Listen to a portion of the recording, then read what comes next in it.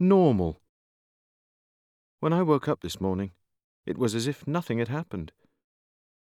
For those first few hazy moments, I felt almost normal, the way I used to feel, before the hunters had come under threat.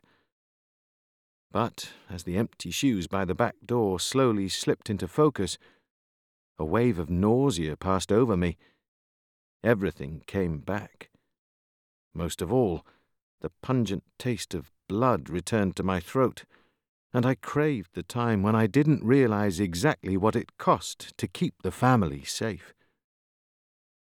Then, following the fear, there was a strange sense of relief as I remembered what was going to happen today.